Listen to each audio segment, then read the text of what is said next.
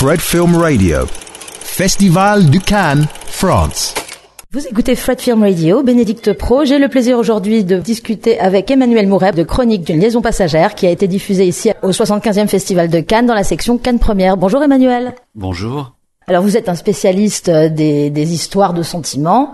Et cette fois, on pourrait décrire le film qui est donc interprété par Sandrine Kiberlin dans le rôle de Charlotte et Vincent Macken dans le rôle de Simons, qui sont donc c'est l'histoire en fait de deux personnes, une mère célibataire et un homme marié, qui ont un arrangement qui décide d'avoir une liaison sans impliquer les sentiments pour que ce soit facile et sans complications. Est-ce que c'est la description qui vous convient ? Tout à fait. Non, c'est très juste. Ils se sont engagés à ne pas s'engager, voilà. Lui parce qu'il ne veut pas mettre de désordre dans son foyer, et elle parce qu'elle a envie de profiter, elle n'a plus envie de vie de couple. Et alors très vite, au fil des épisodes, il y a des tas de petits incidents qui font que à chaque fois c'est un peu bousculé. On se rend compte que c'est difficile en fait de se passer de certains attachements. Il y a par exemple même très vite dans le film quand ils vont chez un ami de Simon qui leur prête son appartement et qui propose de rester pour les regarder. Quand Charlotte se montre pas tout à fait réticente à l'idée, ça dérange un peu Simon. Et puis après, il y a effectivement l'épisode où elle vient sur son lieu de travail. Une triangulation qui va s'opérer ensuite quand il rencontre une autre femme. Donc voilà, comment vous avez construit ce parcours ? Alors moi, le parcours, je le décrirais autrement. C'est que c'est une relation justement sans engagement, mais qui se passe très très bien. De même, c'est un couple qui aime autant faire l'amour que parler. Et le spectateur assiste, en tout cas au début du film, à une relation qui, voilà, assez très attendrissante même. Et qui semble faire beaucoup de bien à l'un et à l'autre. Et on va dire le suspense à ce moment-là réside dans que va-t-il devenir, parce que c'est vrai que quand les choses se passent bien, il est très difficile de ne pas éprouver des sentiments, de ne pas se mettre à espérer que ça se renouvelle, que ça continue. Et c'est de ce conflit entre leur contrat et ce qu'ils éprouvent et ce qu'ils n'osent s'avouer qu'on va dire que le cœur du film se développe. C'est vrai, c'est étonnant que j'ai pensé à raconter ça comme ça, parce que c'est vrai que c'est le fait qu'il s'attache qui est le fil rouge principal, mais j'ai trouvé effectivement qu'à chaque fois ces situations mettaient en jeu des sentiments dont ils n'avaient pas conscience et leur permettaient de prendre conscience des sentiments qu'ils ont l'un vis-à-vis de l'autre. Oui, ils ne se l'avouent pas, on sait même pas s'ils se l'avouent véritablement eux-mêmes. Ils sont un peu dépassés par ce qu'il leur arrive. Et cette liberté de se voir que pour le plaisir, c'est envers presque ensuite une entrave à la liberté qui serait de s'exprimer des sentiments. Et en même temps à la difficulté aussi de se projeter dans une autre vie. On aurait pu faire la remarque comme quoi ils n'ont pas regardé votre film précédent, les choses qu'on dit, les choses qu'on fait, mais c'est un pacte qui est presque faussé dès le départ, et c'est probablement pour cela qu'ils se le répètent comme un mantra pendant tout le film. Ils doivent à chaque fois réitérer cette promesse. Oui, ils se le réitèrent parce que c'est là-dessus qu'est partie leur relation, et que pour les deux, et notamment pour lui qui est déjà marié avec des enfants, voilà, l'idée de remettre en question sa vie semble aussi impossible. Donc c'est un arrangement qui les arrange, mais aussi qui les trouble beaucoup. Et c'est de ce conflit qui est très commun, qui est très courant, mais en tout cas dans le film, en tout cas ça s'amuse à observer, et les écarts et les circonvolutions, et tantôt à travers une certaine drôlerie, mais tantôt aussi à travers, on va dire, des moments plus délicats et plus cruels. Alors, évidemment, ces sentiments de plus en plus forts interviennent au fil du film, ça pas tout de suite, mais justement l'approche de la chronique, c'est-à-dire vraiment on a un journal, on a les dates qui apparaissent, permettent de faire complètement abstraction du monde extérieur. Bien entendu, on sait un peu quelles sont leurs situations, mais c'est vrai qu'on a vraiment un dialogue qui est suivi sans interruption par le reste du monde. Ça donne l'impression du coup de les observer, d'être un peu détachés, surtout au début, parce qu'après bien sûr on est beaucoup plus impliqué. Oui, on les observe justement à travers ce principe qui est de ne voir que leur rendez-vous. Finalement, on ne les voit que quand ils se voient. On ne connaît rien on va dire de leur monde d'à côté. On le devine, on le suppose, et donc oui, donc le spectateur, oui, se situe dans une façon en effet d'observer cette progression dont il connaît le terme puisque le titre lui indique chronique d'une liaison passagère, et un peu comme une scène, je sais pas, chez Hitchcock avec une bombe sous une table lorsqu'il décrit ce qu'est le suspense. Donc, et cette bombe sur la table, même les personnages la pressentent, puisque voilà la finitude, en tout cas, de leur relation est évoquée très tôt.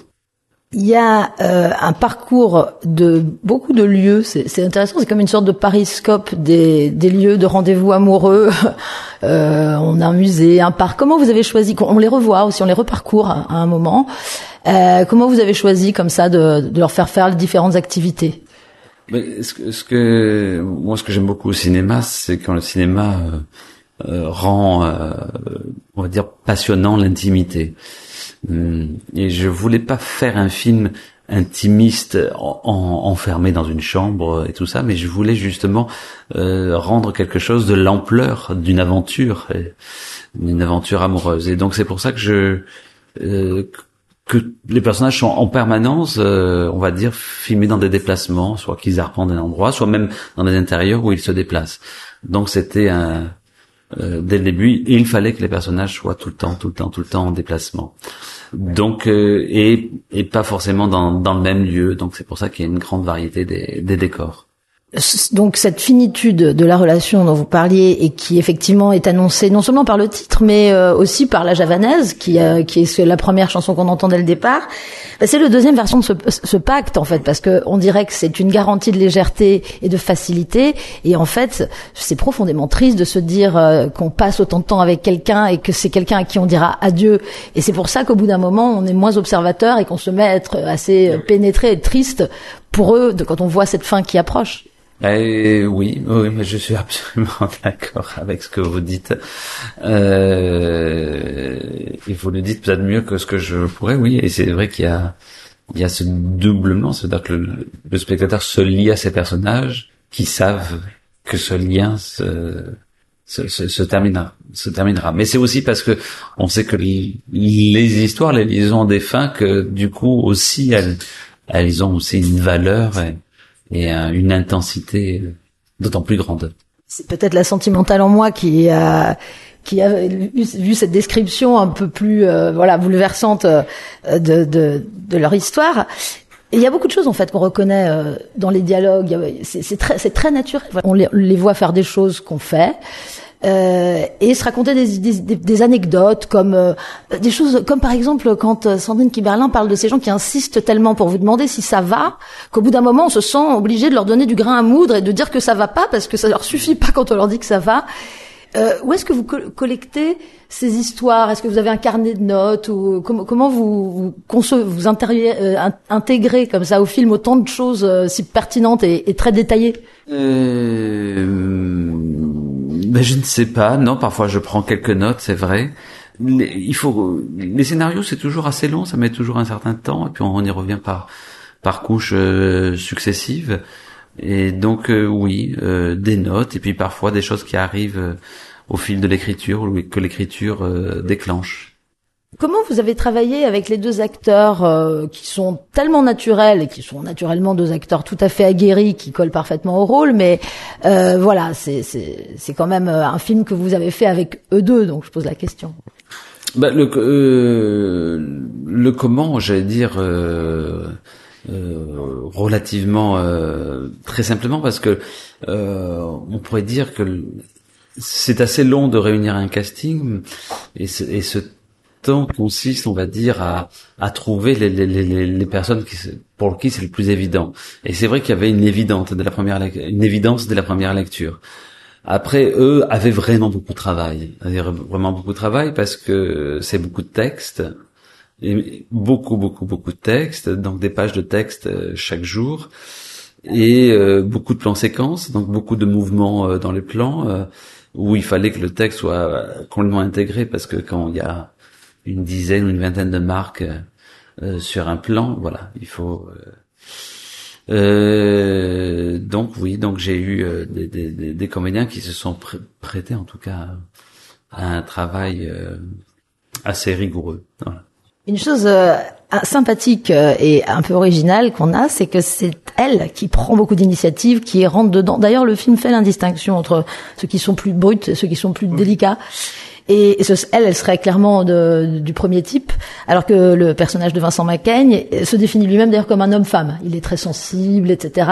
Ça vous a plu d'inverser un peu la tendance habituelle? C'est quelque chose que j'ai toujours pensé. J'avais fait un film, mon second film qui était ici d'ailleurs à Cannes, qui s'appelle Vénus et Fleurs.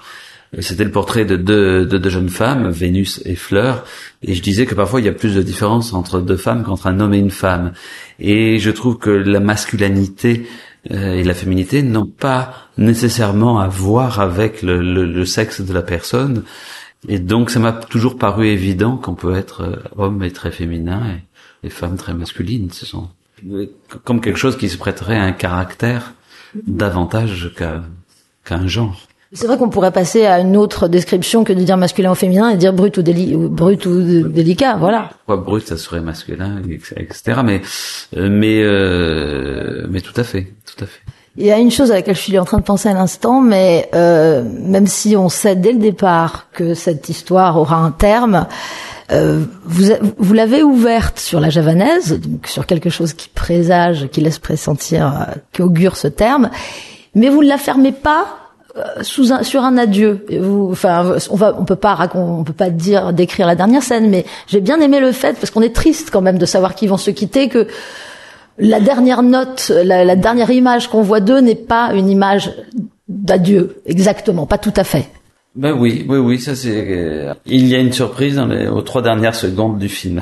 Moi, ça m'a mis un point d'interrogation. J'aime bien l'idée que ça met un point d'interrogation. Peut-être pas, je sais pas, mais c'est peut-être parce que je suis sentimentale. Bien ça, j'avais besoin aussi de cet élan. Cet élan me ravissait, continue de me ravir. Voilà, donc j'avais besoin de ce petit élan. Merci beaucoup, Emmanuel Mouret. Merci, Bénédicte. Fred Film Radio. 24/7 on Fred.fm and smartphone apps.